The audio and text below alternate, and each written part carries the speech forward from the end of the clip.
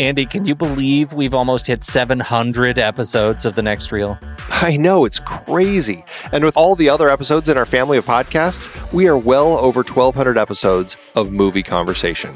It's really pretty amazing that we've gotten to have these in-depth movie chats every week for over a decade now. And we couldn't have done it without our loyal community of film fans.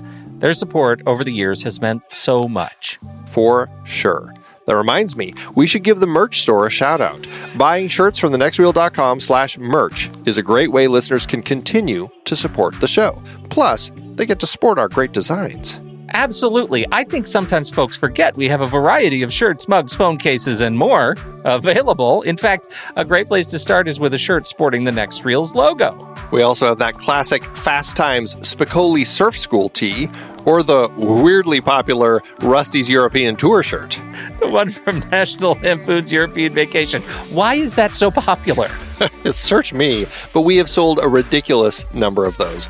I guess there are a lot of Rustys taking trips to Europe? We're always adding new designs based on movies we've covered, like our brand new design for a streetcar named Desire, featuring a streetcar named Desire. So if you want to rep your love of TNR and films, head to thenextreel.com/merch. Every purchase helps us continue to have these weekly in-depth conversations. So visit thenextreel.com/merch today. And as always, thanks for listening and being a part of the Next Reel community. We've got lots more great movie chats coming your way.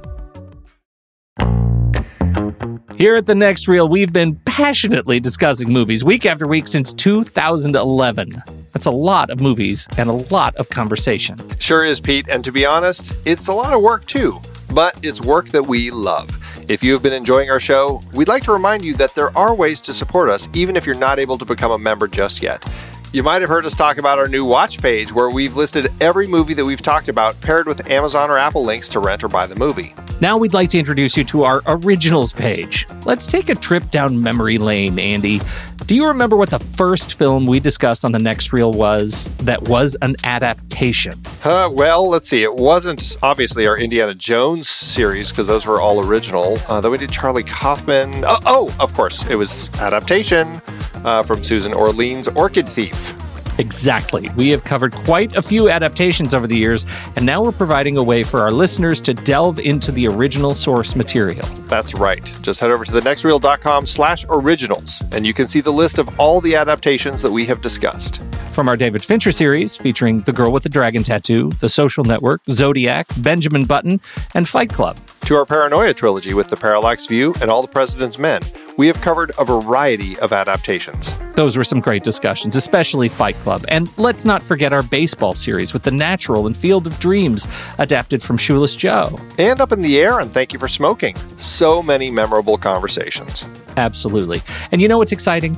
Each purchase you make through our links doesn't cost you any extra, but a percentage goes to support The Next Reel and our family of shows. You can support us while diving deeper into these fantastic stories, whether it's the paper, audiobook, or Kindle version. We've also included plays and movies. If they were the source, we've put it on there. So what are you waiting for? Head to thenextreel.com/originals, support The Next Reel, and get your next great read today. I'm off to reread Fight Club. Now, where did I put my Kindle?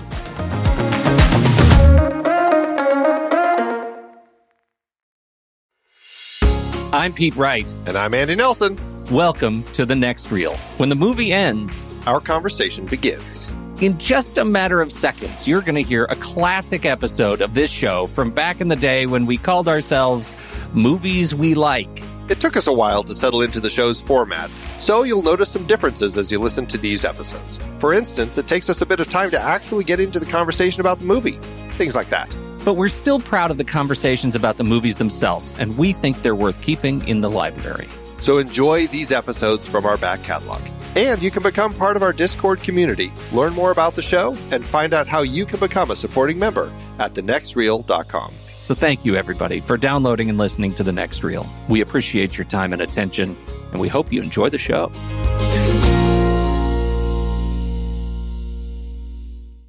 I feel like I haven't talked to you in a long time. It has been a while. Since we record a little bit ahead. We skipped a week because I was sick. I wonder if we remember how to actually do this show. I don't know. I guess we'll find out. I know. I'm excited. I'm excited about the movie.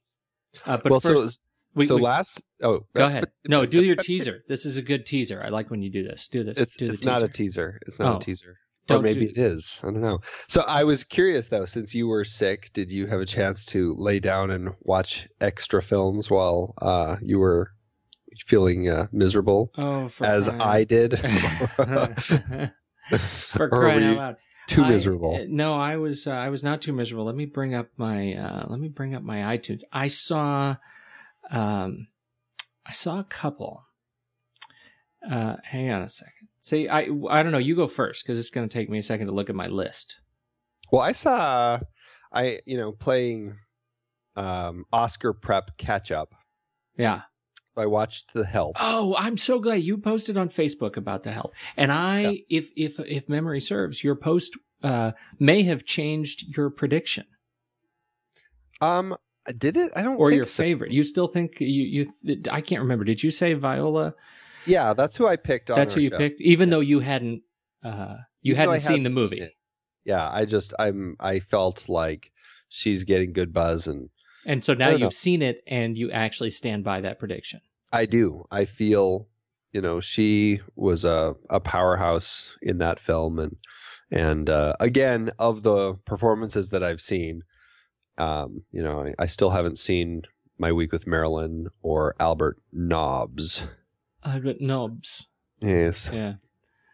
But I have a sense that those two aren't going to be the competition that Meryl Streep will be. Yeah. So okay, what else did you see? I saw that, and I'm halfway through Tree of Life. I haven't quite managed to finish that one. Halfway through. And not because I'm not enjoying it, but really just because the way life unfolds is watching these things in short increments sometimes is the only way. Did you see Brad Pitt on a Daily Show? You watched a Daily Show? Did I ask you? I've asked you this before, I know. You have, and I don't regularly watch. Well, he was on the Daily Show, and Jon Stewart, he was there to talk about Moneyball, but Jon Stewart opened with, "What the hell was Tree of Life about?" And his response was, "Let's talk about Moneyball." That was funny. Nice. Yeah, it was funny. Sadly, I did not make any progress on my Oscar catch up, and that I think is going to be this week, and it's going to have to be this week and next. I did see, however, Cowboys and Aliens. Oh, Jon Favreau is new. No, stop. I liked this movie. I had a great time at this movie, and I thought Daniel Craig did a good job. I think you're the one person who liked it. It makes me sad because I think it's based on a graphic novel, right? I believe that has a dumb title.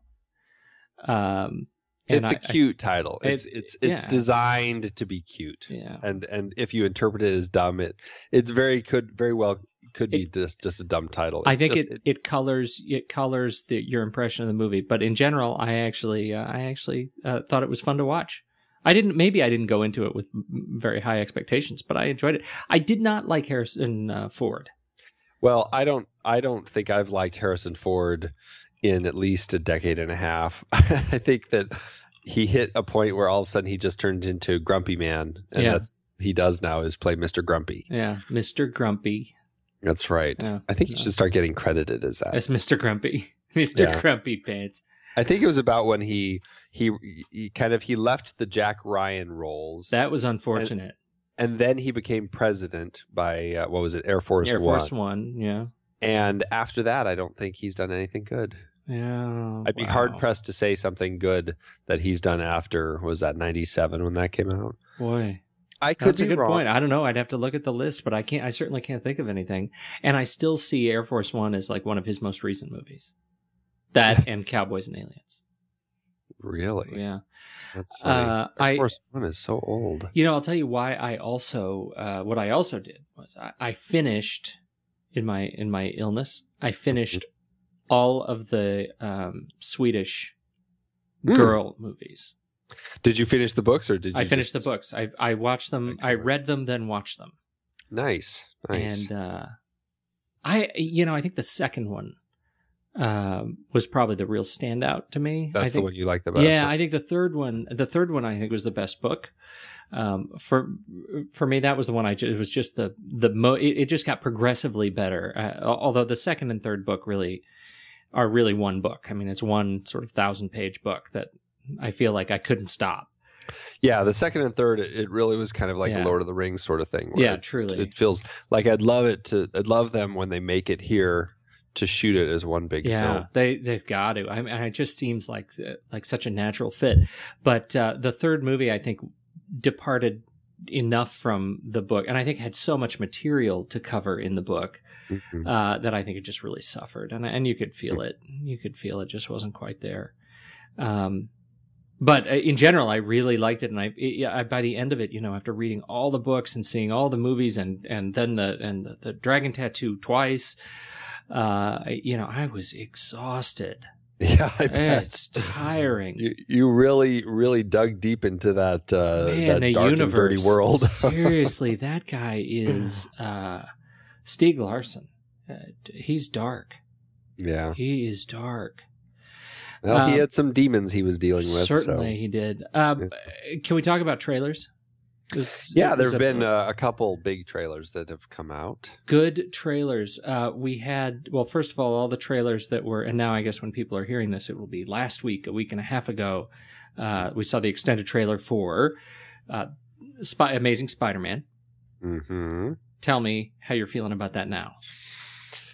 Okay, well, at least they didn't once use that first-person POV of him climbing up the walls, which just reeked of, trying to look like a video game. Yeah, it's a video game. Right. It was horrendous. There's things I like about it. There's things I don't. The more I just watched the trailer again before we started. I as much as I like Andrew Garfield, just like hearing his voice in the Spider-Man costume, I'm like, he just doesn't quite sound right. I don't quite buy it. I'm not sure. That's my problem too. But I do like that he's kind of very science-minded, like the actual, the spider, the web material. Yeah, the web shooters. Where do you stand on that? I mean, I never had a problem that they made them like organic. Organic, whatever you want to call it, in the first trilogy. That never bothered me. However, I really like that they're going back to doing it the old-fashioned way, how Peter Parker did it in the comic books, where he actually built these little things that made this web material. I think that's pretty slick. Yeah, it's pretty slick, and I like the gadgetry that they actually show off in the trailer. You actually get some good close-ups of the web shooters that are cool. I've always thought the Lizard was a great villain, but and to be fair, you only see a couple very short shots of him in the trailer. I think only maybe 2 full body shots, and I think he looks ridiculous. I'm hoping that he ends up looking a lot better. I was just like, that's the Lizard. Like I got excited when I saw like the close up at the lizard eye and the hand and stuff like that. Right. And then you see them up on top of the tower, and I'm like, he looks kind of like, the weird half human, half alien mutant baby in Alien Resurrection. That's all I could think of. Yeah. Was that like weird alien thing? He just looked all awkward. Yeah. All right. I agree. Those are that's the problem I'm having. It's going to be interesting to see how they play some of the family story. Yeah. Are we going to see Uncle Ben? It appears to me that we're not going to see a lot of origin story, but I don't know. I mean, it would be sad if they retold the origin story again. Yeah, I don't know what to expect. I mean, I know instead of focusing on the loss of Uncle Ben, this one they're kind of looking at a kid growing up without his parents. Yeah, and so it's an interesting twist. And to cast cast actors like Sally Field and Martin Sheen as Uncle Ben and Aunt May. Yeah, it would be a shame for those characters to be here for Martin Sheen to be killed off. I think in a movie like this, I'd like to see that role kind of fleshed out. They'll obviously have to shift around a bunch of timeline to make that happen. I don't know how they're going to play with that. The other one is we aren't going to see much J. Jonah Jameson, it looks like, which is it looks pretty like significant role that is kind of missing. And instead the kind of anti-Spider-Man crusader is Dennis Leary. Chief Tracy, Chief Stacy, Gwen Stacy's father. Yeah. And so that'll be interesting. Yeah, Right. it's a lot of interesting things. I don't know what to think of, really. So a lot revealed in this one. The other one that was, I don't know how much we actually learned, but certainly entertaining was the Avengers extended trailer. Yeah. Where do you stand on the Avengers? Not having ever followed any of those superheroes ever in the world of comics, I've been enjoying the movies. So I'm, except for Captain America, which I thought was the worst of the lot. I'm sorry to hear you say that. I thought it was a snoozer. I thought it was fantastic. A lot of people did. I think my wife and I were some of the only ones who didn't like it. Well, it was the only one that they actually, it felt like they took the character a little bit more seriously, and it was out of tone with the rest of the comic book movies. Like it wasn't even that. I just felt like I'm following this guy who doesn't grow at all. Like, he is this hero, and then I just watch him fighting Nazis for 2 hours, and I'm like, okay, is something going to happen here? I don't know. That's funny. Well, sorry. No. I was just going to say one of the things I'm liking out of the trailer is seeing the integration of these characters that have had their own movies. So far, at least the clips that we've seen, it feels like, the Joss Whedon ness of it is really kind of coming through, and these characters they're looking good together on screen. Yeah, I'm excited about that. That bit that just floors my kids when Loki says, "I have an army," and Tony Stark turns around and says, "We have a Hulk." I think that's the worst. Oh my God, my son goes into fits of spitting hysterics when he says that. Of course, my son is 5. Yeah. Yes. That is funny. You know what's great about that is Loki is he's what's his name? The actor. I got to look it up now. He's he popped up in quite a number of movies. Well, I think maybe just 3 movies last year. Tom Hiddleston. Yeah. And he's not like a very big actor or anything, but he just did these roles, and I was like, God, he's a really good guy. He kept looking really familiar to me, so I looked him up. He was in Thor as Loki, and obviously now the Avengers. Right. He was in War Horse as Captain Nichols, the British captain that first takes the horse and is doing the sketches of it and everything. And he was in Midnight in Paris as F. Scott Fitzgerald. Oh, wow. I didn't make that connection at all. I know. I was like, I kept seeing that face. I'm like, God, that guy is so familiar. That's that guy. Very busy year last year. So kudos to him. Well, and speaking of people who just sort of come out of nowhere over the last 15 years, what's his name? Jeremy Renner. Oh yeah. Another trailer. Yeah. Bourne Legacy. Right. This one really surprised me. I don't know. I mean, I'm a huge fan of what they did with the Bourne series. Yeah, so am I. And this one surprised me. As soon as I saw that the trailer was coming, I didn't want to like it because I felt like they were betraying the series. But the trailer looks really good, and there is a dude right there in Renner who is also in the Avengers as Hawkeye. It looks great. Yeah, it looks does. Like it's going to be a great film. And something that I really like with those films is how they've really very tightly tied them all together and made it a really interesting story in the way that it unfolds. And like, if you look at the cast, because you don't see all of them in the trailer, but if you look at the cast of everybody who's in the Bourne Legacy, I mean, it's got Joan Allen, it's got David Strathairn, it's got, all these faces that we've seen through the first 3 movies that really kind of just almost like you're looking at the whole the first 3 movies in kind of a slightly different twist. So I think it's awesome. I hope that's how it comes off, and not, oh man, aren't we lucky we got all these people so that we could shoehorn in a different Bourne. I mean, it really could be thin. I don't, Tony Gilroy's behind it. He was behind the first 3. He didn't direct the first 3, but he kind of wrote and produced, I think. Yeah. Now he's writing and directing this one.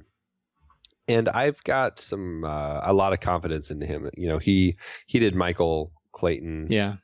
Which was terrific. Yeah. And Duplicity, which I love. Oh, I love Duplicity. No. Yeah. So I think he's a fantastic filmmaker and storyteller.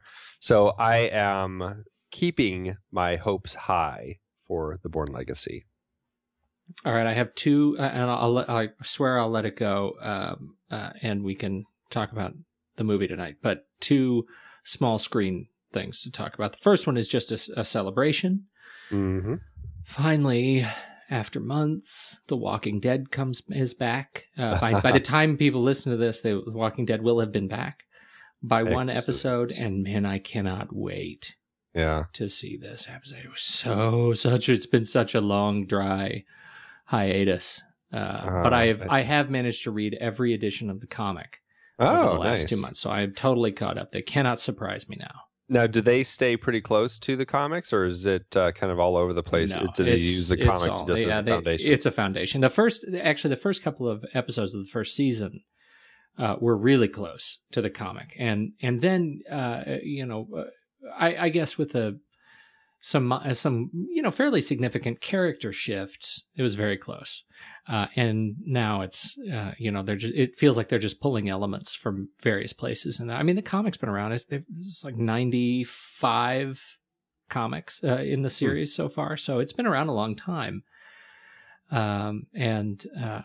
So they have a lot of material to pull from. Some things that I'm finding myself really hoping they do now. I'm in that camp. Like I really am a cheerleader for a few plot sort of devices and storylines that I hope they take on. It had the first half of the first season was tough, or the second season. I'm sorry, it was tough. It got really slow pretty fast, and it was pretty dry for 3 or 4 weeks, and then finally the mid-season finale was a stunner. Huh. But the other show that I just discovered, and I have to share because I am totally addicted to it. It is a BBC, I think it's BBC4 show that I'd found on Hulu Plus. It's through through their contract under Hulu Presents, and it's called Misfits. And it is it's a superhero show like few that I have seen. It's about 5 moderate ex-cons who are out of jail. They have no jail time, but they have to do community service in this little very gray British town, and they go to this community center to scrape graffiti off of walls, and a storm hits, a hailstorm where hail the size of bowling balls hit the ground, and they all get struck by lightning, and they get powers, and they're weird powers. And it turns out people all over town have gotten powers. One guy you discover can turn invisible, but he can't control it. So sometimes he just disappears. One guy is immortal, but he only discovers it after he's killed and wakes up buried in a coffin. One guy can go back in time, or can reverse time for a few seconds. I mean, they all have these powers.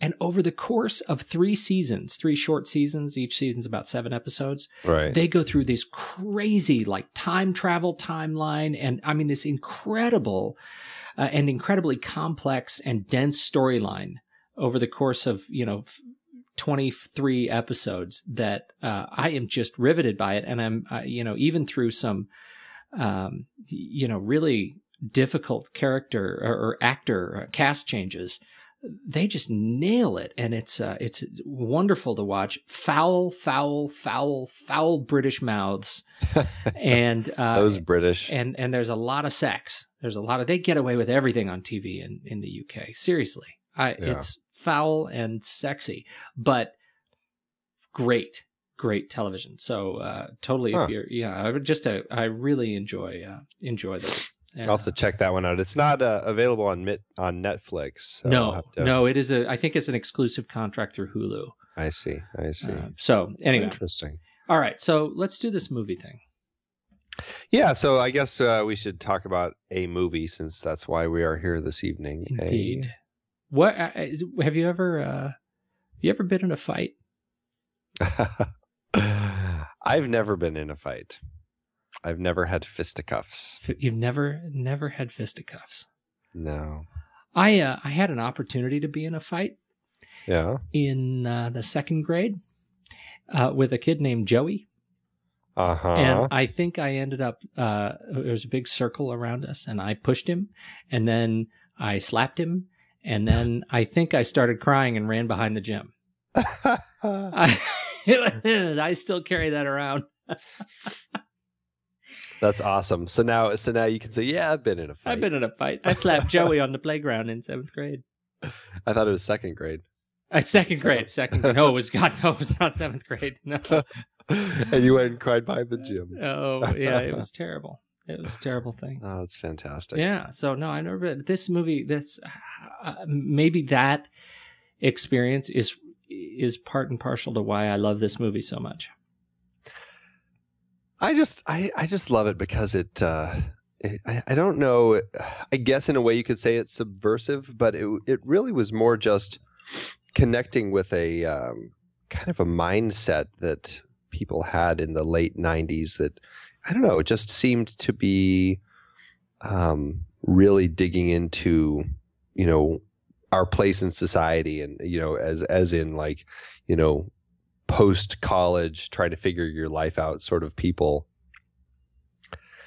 What's interesting? It's just connected. I don't know. What's interesting about this movie? Have we said we're talking about Fight Club yet? I don't know. Maybe. I thought we were talking about Emma. We are indeed talking about Fight Club, the 1999 David Fincher film. This was Fincher's. Okay, catch me on this. Third, second, fourth major film. Mm-hmm. 1999. A fantastic year for film, as we've talked about before in our Being John Malkovich episode. Oh, yeah, right. It was a very, very big year for fantastic movies. Magnolia, Three Kings. What else came out that year? The Matrix.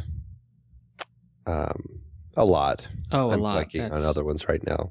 It was a big year. And this movie, I want to read a passage from His Highness Roger Ebert. Mm. Yeah, he wasn't a huge fan of it. He was not a huge fan, but I think this passage is interesting. Fight Club is the most frankly and cheerfully fascist big star movie since Death Wish, a celebration of violence in which the heroes write themselves a license to drink, smoke, screw, and beat one another up. Sometimes, for variety, they beat up themselves. It's macho porn, the sex movie Hollywood has been moving toward for years, in which eroticism between the sexes is replaced by all-guy locker room fights. Women who have had a lifetime of practice at dealing with the little boy posturing will instinctively see through it. Men may get off on the testosterone rush. The fact that it is very well made and has a great first act certainly clouds the issue. I always remembered his opinion about it, how the first act he thought was so unique and original and he had never seen anything like it before. And then it just kind of, almost seemed to digress into this just fighting and this fascist nonsense that he didn't like at all. Right. What do you so walk through the premise of the movie? What is the movie doing, and what would you say this film is really about? What is the movie doing? Well, I mean, we're looking at a story about an unnamed narrator, a person who, for all intents and purposes in the film, I guess we call him Jack, who he is one of the people who represents a person in society who feels like he followed the right path and did everything right and is in a place where he's just completely unhappy and he doesn't know how to change that. And I think what the film is doing is really looking at that sort of person and finding a way to get that person out of their rut, or have that person figure it out. You know, what is it that I need to do something different with my life? It's a really interesting film in that it's in some sense of when you look at a film for its themes and the way it can be interpreted and what it's saying, in some sense, this film almost seems like, in a weird way, the deepest of Fincher's films. Why do you say that?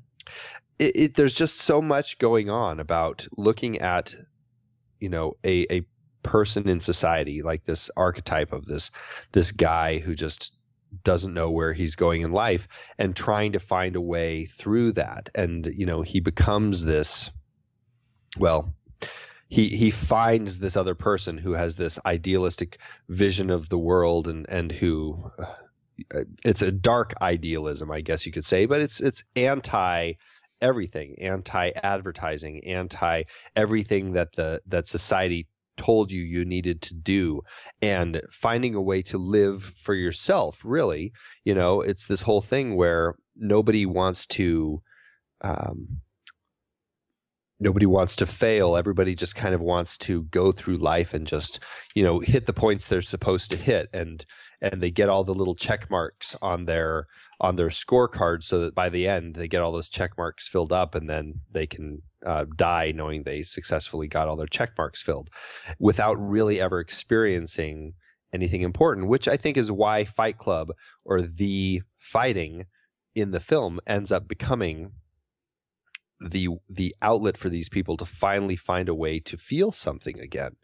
And it's just a very interesting look at the mindset of people and society, and this particular person who is kind of undergoing a psychological split and breakdown, and everything. It just seems like there's a lot more going on in this film than the later films, I think, or even the earlier films.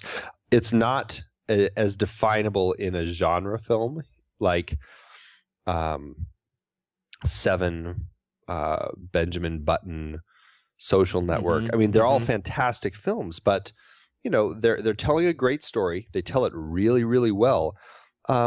And there's definitely looking at you know, different psychological elements and everything, but this one really is tapping into something a little deeper, I think. You know, what I find so fascinating, I really like that comment, because it seems like this film, more than those others, is taking a stab at a much more pointed cultural reflection that you know, Fincher and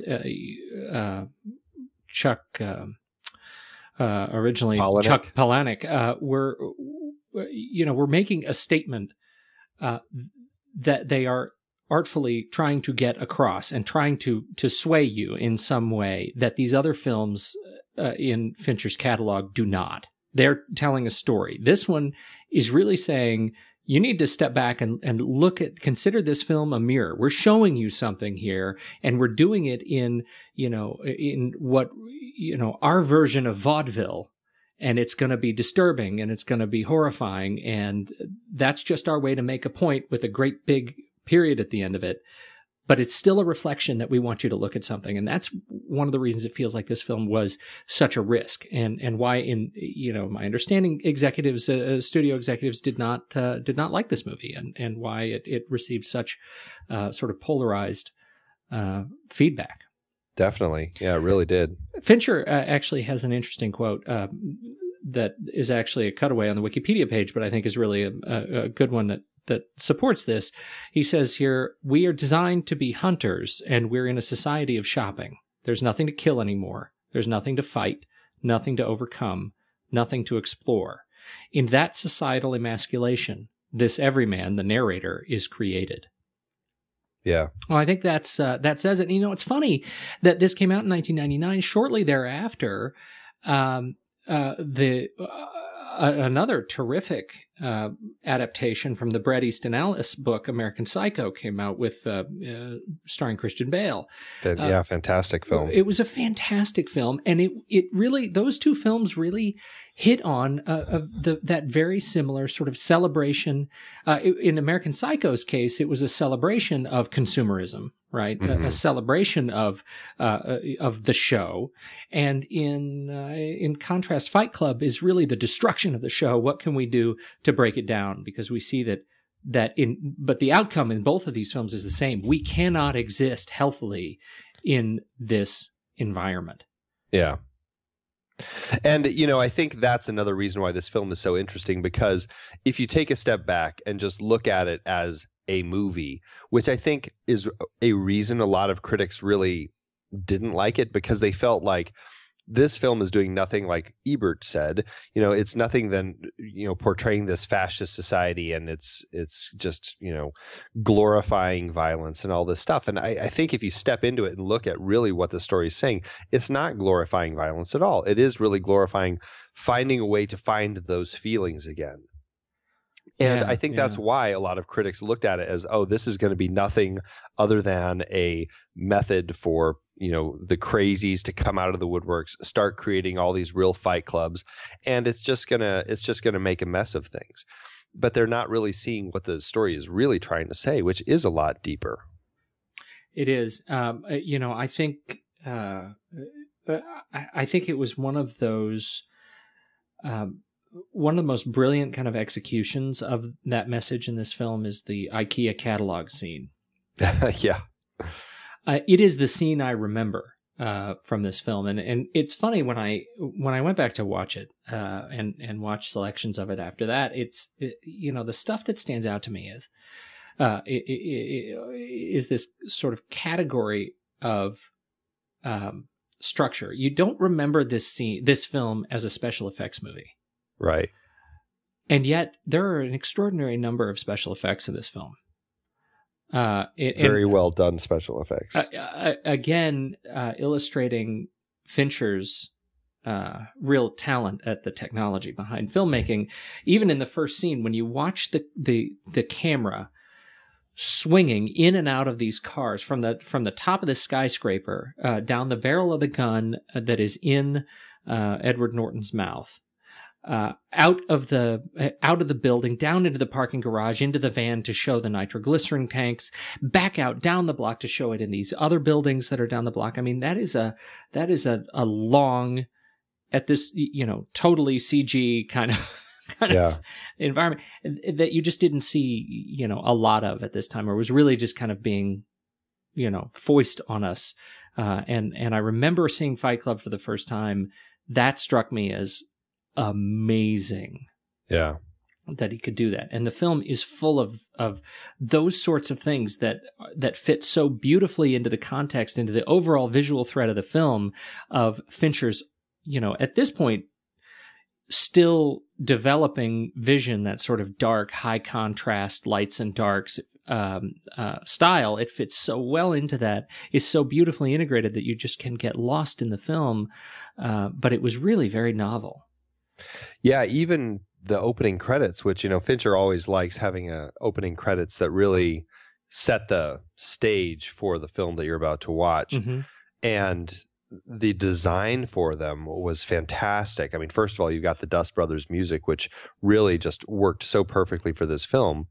But the idea of starting at almost like a micron, you know, level of inside the fear center of Edward Norton's head, right, where you're seeing these, you know, the fear, almost like you're looking through an electron microscope as these little dendrons or whatever are firing, and you see like these chemical reactions within the body, and then you slowly pull out through the nerves and the fear center, and you're slowly pulling all the way out until you're going through his brain and through his, you know, the fluid between his brain and his skull, and then his skull, and then out through the skin, through the sweat gland down his nose. I mean, it's just like an unbelievable opening credit sequence that just totally sets the stage for the film. It is, and it goes from there to, let's see, when did The Matrix come out? Same year. This came out in October. The Matrix came out, I believe, in May. The first scene, the opening scene, the first time we actually see Edward Norton in his office is the Matrix look. It's the guy in the sort of green fluorescent lights, and there's a copy machine going, and he's in an office, and it's terrible. And it moves from there very quickly to his apartment where he's sitting on the toilet and he's reading the IKEA catalog, and he's talking about, his take on consumerism and everything he is doing, everything that he exists to pursue is all about catalog shopping and name brands. And whenever he refers to shoes, whenever he refers to luggage, it's always the name brand of the things that he is dealing with, of the products. And I mentioned the IKEA scene in particular because I don't remember seeing quite such clever use of titles until this movie. Do the titles stand out for you on the movies prior to this? The Game. Oh my goodness! Yes. I don't remember the. I don't remember the seven title sequence. When I sat down in the theater in '95 and I saw the titles for that film, I was just floored just in the title sequence, and I knew I was in for an experience. All of the, you're hearing kind of one of the alternate tracks of Nine Inch Nails, Closer to God, and you're flipping through these journals, these creepy, I remember journals.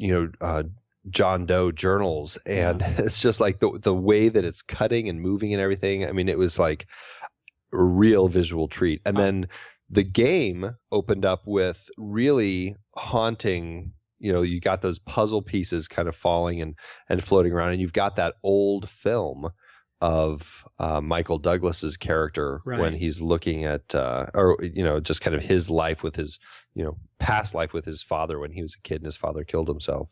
Wait, you're absolutely right about the seven titles. What I was talking specifically about, and the element of the titles that sticks out to me here is in the IKEA scene when you actually see the pricing and the actual product descriptions as the room builds. Oh, and he's walking through it, right? When he's on the toilet and he starts talking about he's ordering the dust ruffle, and he stands up and it's doing that pan across his room, and you actually are seeing the titles by the products as they fill his apartment. Right, yeah. I found that so visually compelling, like in that it's like a 5-second sweep across his apartment that told the whole story of what his struggle was going to be in trying to give that up. Because I think, at least for me, my reflection is we're all there. We look around our offices, our apartments, our homes, and there is so much stuff. How much of that stuff do we touch and need and use every day? This was a guy who existed to pursue this consumer dream at its very extreme, and he is about to lose all of it very quickly. And then the real meat of the movie starts. So that's that sort of initial setup that I found so powerful. I mentioned the credits only because the Panic Room opening credits blew me away. Yeah.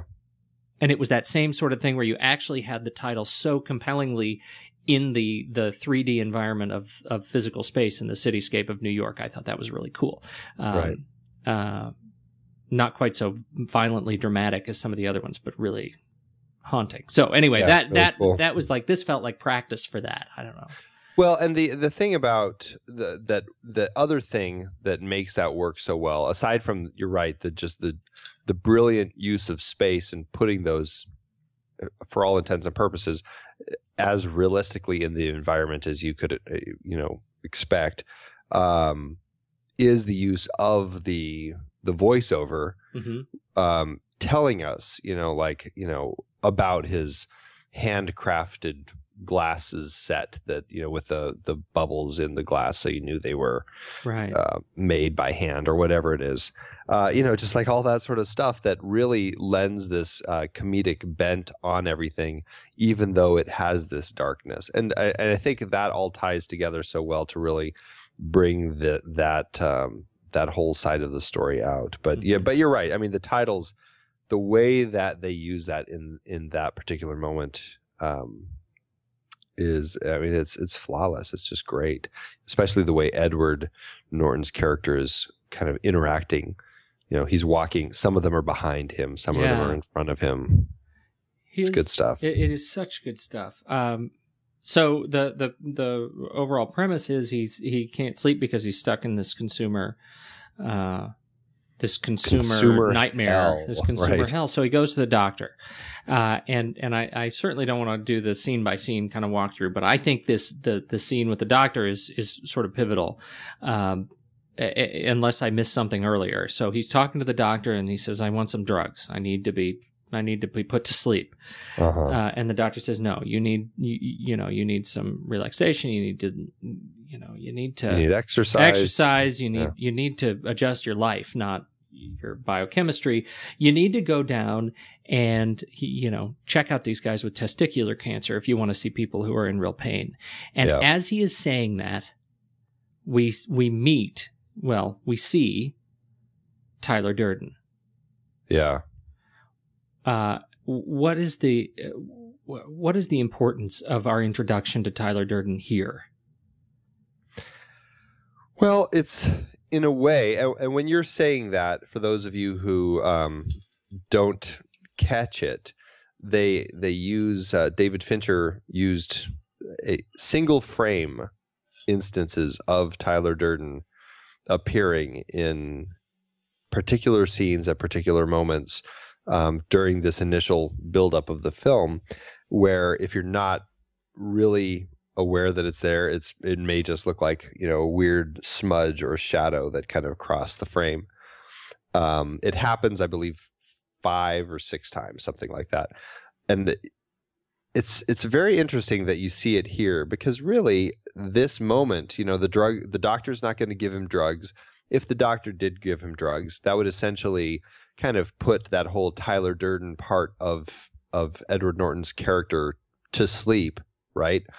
And he would essentially go on living the zombie life that he's already living. Right.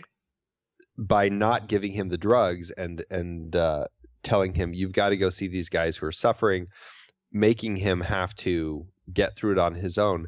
That flash, that one tiny frame that we see, it's essentially like the birth of that part of this person's personality. It's a really fascinating way to depict that. I found that too. It's almost as if every time Edward Norton's character, the nameless narrator, made was faced with a significant choice in this buildup, we get to see Tyler in a different context. Yeah, and he just kind of keeps popping in, like once in one of the groups, once when he's, talking to Marla. And I know there's a couple others. I can't remember where they are, but yeah, it's a really interesting way to do something like that. And that ties in, aside from a brilliant way to put that story together, it really, again, ties into David Fincher's extremely skilled sense and ability to use the right tools to tell a story in a really unique and compelling way that's not done before, Totally. It's almost like he's using another dimension. You know what I mean? Right? Yeah. Like time and space and something else. It's a fascinating way to pull this out. So our character ends up kind of discovering himself through these, through watching other people's loss and other people's pain. Yeah. Is that how you read this? Yeah. I think Ebert, when he was talking about the fantastic first act, I definitely think he was right. I mean, this idea of a person attending support groups, and even though he's not, he doesn't have cancer, he doesn't have sickle cell anemia, whatever, he goes to all these support groups. He doesn't have any of it, but he finds it finally a way to find the release that he has not had this all through his life. And that helps him finally fall asleep, and he's finally doing better. And it's a really fascinating story. And actually, Chuck Palahniuk talked about his time when he was, he would work with some kind of a health, he would volunteer with some health organization or something, where he would drive people who couldn't drive to these support groups, and he would sit there and just kind of listen in, and I don't think he was using it as an emotional release. He just had to sit through it while he waited for the person. However, he would do their exercises and everything with them, and he said he was doing an exercise, and it took him they were finding their power animal, and he closed his eyes and he found himself in this cave, and he found a penguin there that told him to slide. So he pulled that directly from his own life and put it into the book, which I thought was pretty interesting. That's really interesting. Because that particular scene as he's finding his power animal, at that point in the film, I don't think you're yet able to look at Edward Norton's character with the sort of care that makes you take that discovery seriously. Yeah. At that point, like, oh, great, it's a penguin. Right. Good luck with that, man. You could have, I don't know. I don't know much about power animals, so I may be totally making fun of somebody's power animal. I'm sorry about that. That's right, man. God, you're cold. You are just cold. So are penguins, though. Chill, man. Just chill. There's something fishy here. Okay, so Terrible. Speaking of awesome, Helena Bonham Carter. Yes. She's just always awesome. I'm trying to remember when I know when I fell in love with her. It was actually in A Room with a View. Yeah, actually, same for me. Oh my goodness, she's just darling. And then this is the naughty side of Helena. Yeah, which she's never left behind. I know, she pretty much found it, and she found her Tyler Durden power animal. That's right, and decided she liked it better. Yep. She's brilliant. What would you say? I love the relationship. This in so many ways, the sequence of kind of walking through all of these different support groups. Her role as a fraud, as a tourist in these support groups, sort of mimics the Tyler Durden role for Edward Norton, but in this kind of insulated sort of sequence. If you took just the segment of the film of the support club journey out and watched it as a short, it's almost like she's playing that alter ego. Like she's also finding her needs being met there, but from a different, darker, sort of more cynical side. Free coffee. Right. Yeah, it's very interesting because, she ends up being the catalyst that really releases Tyler, because Edward Norton's character finds so much in common with her, but for some reason, feels that he shouldn't connect with it. It's too similar. It's too much like himself. Something about it just kind of frightens him. So it almost forces Tyler to pop right out, and that's kind of really the birth of him. You're saying Tyler as the component of him that can connect with her. Right. Yeah. Right. Okay, so then the movie sort of picks up. Where do we go from here? Well, that is where, shortly after that, Tyler, he meets Tyler on a plane, and that essentially is it. By the time Edward Norton's character lands, he comes back to his apartment and finds that it's been blown up, and he ends up calling Tyler, and they go hang out at a bar, and all of a sudden they start talking life philosophies. Tyler is very anti-material, anti-corporate, and really starts it kind of taps into something with Edward Norton's character, and they soon after that start fighting, and thus Fight Club is born. That transition is really wonderful. As they walk out of the bar, And you know, there are lines in this movie that I love. You know, it's I want you to do me a favor. Yeah, whatever. I want you to hit me as hard as you can. I love that bit. I love that bit. I know. So they start fighting. Fight Club is born, and then it gets out of hand. Yeah, well, it's born and it grows. It really just starts growing to this thing. Even though the first two rules of Fight Club are you do not talk about Fight Club. If I could speak this evening, it is getting late. But you know, the Fight Club definitely grows, and to a point where all of a sudden, they have this huge group of people who are finding this exhilaration in pugilism. This was, as we said earlier, this was one of the big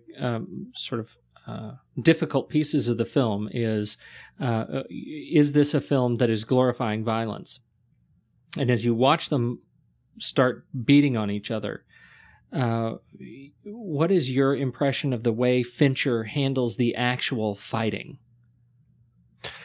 Well, in one sense, it all feels very realistic. You know, it just like the punches, the falls, the sound effects, everything just has a very kind of naturalistic, maybe a little enhanced sort of feel to it. But you know, you're watching these guys like walk around outside of Fight Club. They're all walking around with, you know, neck braces on and bruises and you know, big scabs, and just none of them look good at all.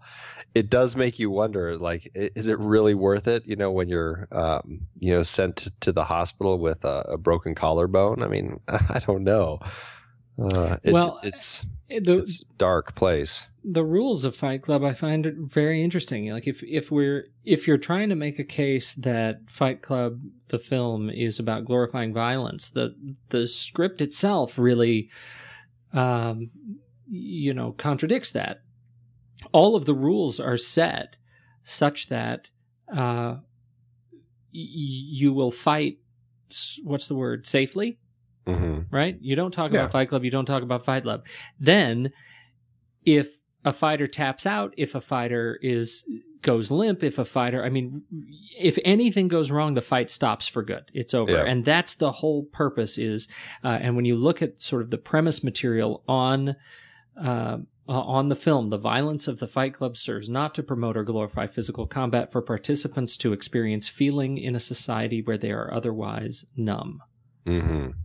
That's the premise, and I think that's what folks who see the movie as a fight movie don't get, or maybe haven't reached. Well, and also because in the context of the film itself, the people involved in the fighting end up taking it beyond that. Right. It goes from fighting, and you know, it's the way that human nature is with anything. Once you have a little bit, you want a little bit more. And once you have that, then you want a little bit more. And so that's, I think, why the fights get more and more, or the injuries sustained get, you know, bigger and bigger. And then out of that, all of a sudden, you're born into, you know, these jobs that Tyler assigns to people, assignments where they have to go, you know, just cause mayhem and mischief. And all the way building up to the end when he, you know, they blow up all the credit card buildings and, you know, kind of reset everything. I absolutely love that you said that, because I think that's the ultimate. And this I haven't actually seen speculated on elsewhere, but it's a connection I made like seconds before I started recording the show tonight. That the Project Mayhem gets so out of control in the film, and the violence is taken to such an extreme level, and this is where such pain exists for who we now know is Tyler, Edward Norton's character, that it is the violence is suddenly a direct parallel to the consumerist path that he was on in the beginning. Like, no matter what path you take, there is a way to take it to excess, and that excess is almost always going to be not for the cultural good. There you go. That's my knowledge bomb. I think that's absolutely right. That's absolutely right. One of the reasons I find this film so compelling. And another interesting twist on that, which I think is so interesting, is because this is a scene midway through that I think does take it to that extreme place, but in one sense, it also ends up for a certain person, perhaps becoming a defining moment in his own life that may make it a much better life. And that's the moment where they pull the gun out. Tyler takes Raymond K. Hessel out of the gas station, brings him around back and puts the gun to his head. Mm-hmm. And, finds out that, Raymond K. Hessel wanted to be a veterinarian and it was too hard and he dropped out of school and now he's just working in a gas station. And Tyler, threatens this guy and says, I'm going to check up on you, Raymond K. Hessel, and I'm going to make sure that in, 6 weeks or whatever it is, that you're on your way to becoming a veterinarian. Otherwise, you're going to get killed. And he has this line: tomorrow will be the most beautiful day of Raymond K. Hessel's life. His breakfast will taste better than any meal you and I have ever tasted. I mean, it's a horribly frightening and violent scene that that Tyler perpetrates on this poor gas station attendant, and that's where these levels of the Fight Club are progressing, and it's really kind of very frightening and dangerous. On the flip side of that, that's the psychology that makes this so fascinating. Is he's absolutely right. Raymond K. Hessel very likely is going to find a major turning point in his life from this and actually is going to move into becoming a veterinarian and is going to finally become the person that he always wanted to become. Ends up being one of the most beautiful transformative moments of the film. Yeah. When you walk away from it with that intent. Yeah. And that's why I think this film is so divisive. It has moments like that are horribly frightening, and it's just the sort of situation that nobody should ever be put into, but it does give that hope for this sort of character. So it's a really interesting psychology in this film. So let's do the numbers, shall we? Yeah, this film didn't do very well. It didn't do terribly though. I mean, on a budget of, well, it did terribly theatrically. All right. The budget was it changed around a few times. I think it ended up being, where is that number? 63 million. In the theatrical run in the US, it only grossed 37 million. And then worldwide, it did a little better. It was 100 million when you add it all together. Right. So all told, it did make its money back. However, as we always say, when you take marketing and everything else into account, more than likely they didn't make its money back in its theatrical run. However, this film subsequently, when it was released on DVD, all of a sudden kind of finally found its audience. For all intents and purposes, everybody kind of agrees that the studio really had no idea what to do with Fight Club, and they did a horrible job marketing it. And it just, that's I think a large reason why it didn't make any money theatrically.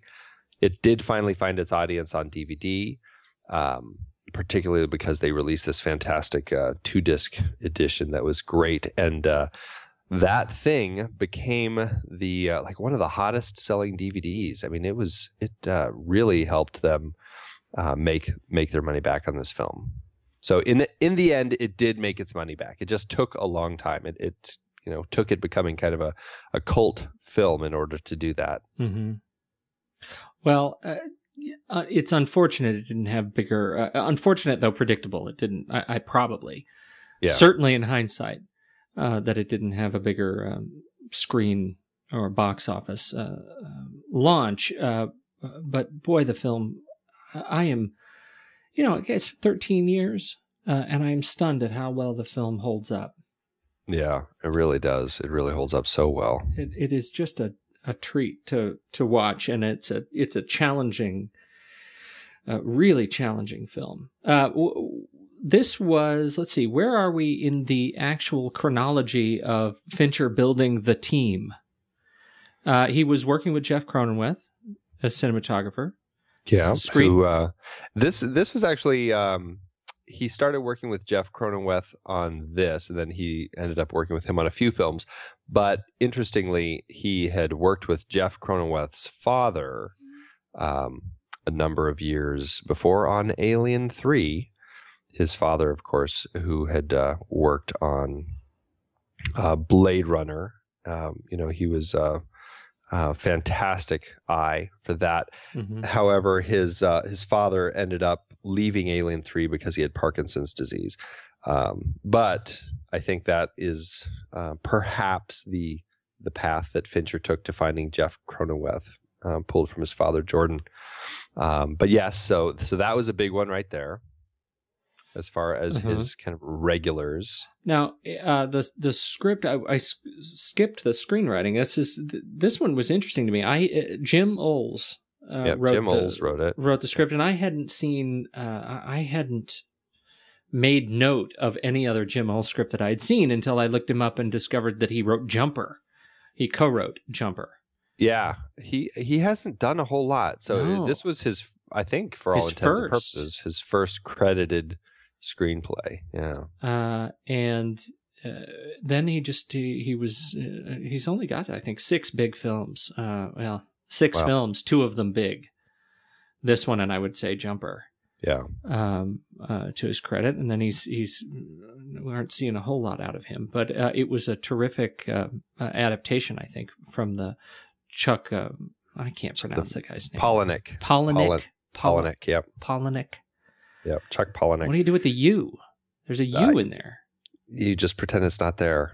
Palahniuk. Yeah. All right. And let's see. So, music by the Dust Brothers. Editing James Haygood. I don't know from James Haygood. I don't know from what he's done. Well, is he did The Game, and he did Panic. He worked on Panic Room. All right. So he has worked with Fincher on a few things. Any other production bits of note? Well, Lorraine Mayfield. I don't think we've ever talked about Lorraine Mayfield. She's the casting director that Fincher has worked with on, I think, all of his films, I think. No, actually, I take that back. She started working with him on Fight Club. But every film since then. So a very good casting director finds all the right people to work with. Oh. So. That's fantastic. Yeah. She, let's see. Yeah, this was one of those, really, gosh, this is a film that just sticks with you. Yeah. It's one that absolutely holds up over time, one I can watch again and again. And I think this is one of those films, I probably like Seven, although I'm anxious to watch it again, that I think is a thrill the first time you see it, and even better the second and third. Yeah, right. Once you can start picking up on all the little nuances. I think the most fascinating thing to watch subsequently is the relationship with Marla and all the things that he says with her. And when you start realizing that this guy and Tyler Durden are one and the same, you really see this just because initially the first watch, Marla, you just kind of don't like her at all. And after that, you're just like, oh, this poor woman is just... she's totally in the middle of this horrible breakdown. Yeah, with this crazy, crazy guy with just 2 completely opposite personalities. Yeah. Oh, we didn't even talk about about Meatloaf or Jared Leto. Yeah, Jared Leto, who you hardly recognize because he's covered up with Rob Botton's effects after he's been brutally beaten. Seriously. Yeah. But the Meatloaf character is he's fantastic. Oh, he's so good. He's so good in this film. The way that he's kind of got that higher pitched voice because he's lost his testicles to cancer. Giant breasts. Yeah. And there's this, I love the scene in the beginning when he pulls Edward Norton characters to his chest, to his bosom, his buxom bosom, and says, "You can cry now." And he pulls him back, and he's not crying. I don't believe it's just sweat or something, but there's a no, I think he is crying at that point. There is the relief of a face between in Meatloaf's cleavage. It's brilliant. It is. It really is brilliant. It's very funny. You know what's interesting about this? Looking at the history of the film, which is interesting, when the producers who bought the rights to the book, when they first started trying to find the right person to direct it, one of the first people they considered was Peter Jackson.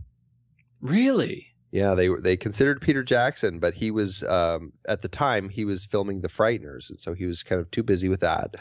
They talked to Bryan Singer out because he had The Usual Suspects and was a big hit, and they talked to Danny Boyle, but he was working on something else. And then David Fincher, meanwhile, had read the book.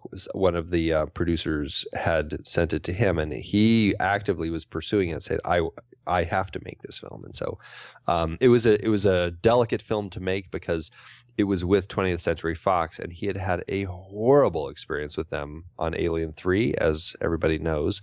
So the first steps were, kind of the counseling session, sitting down with everybody and making friends again. Wow. But and then continuing the development once Fincher was on board. First, they met with Russell Crowe as a possible Tyler Durden. Yeah, which is very interesting. And then finally, I think he could have pulled it off. Although I think Brad Pitt was terrific. Yeah, and then for the role of the nameless narrator, it says the studio desired a quote sexier marquee name, somebody like Matt Damon or Sean Penn. Oh, so I mean, can you imagine?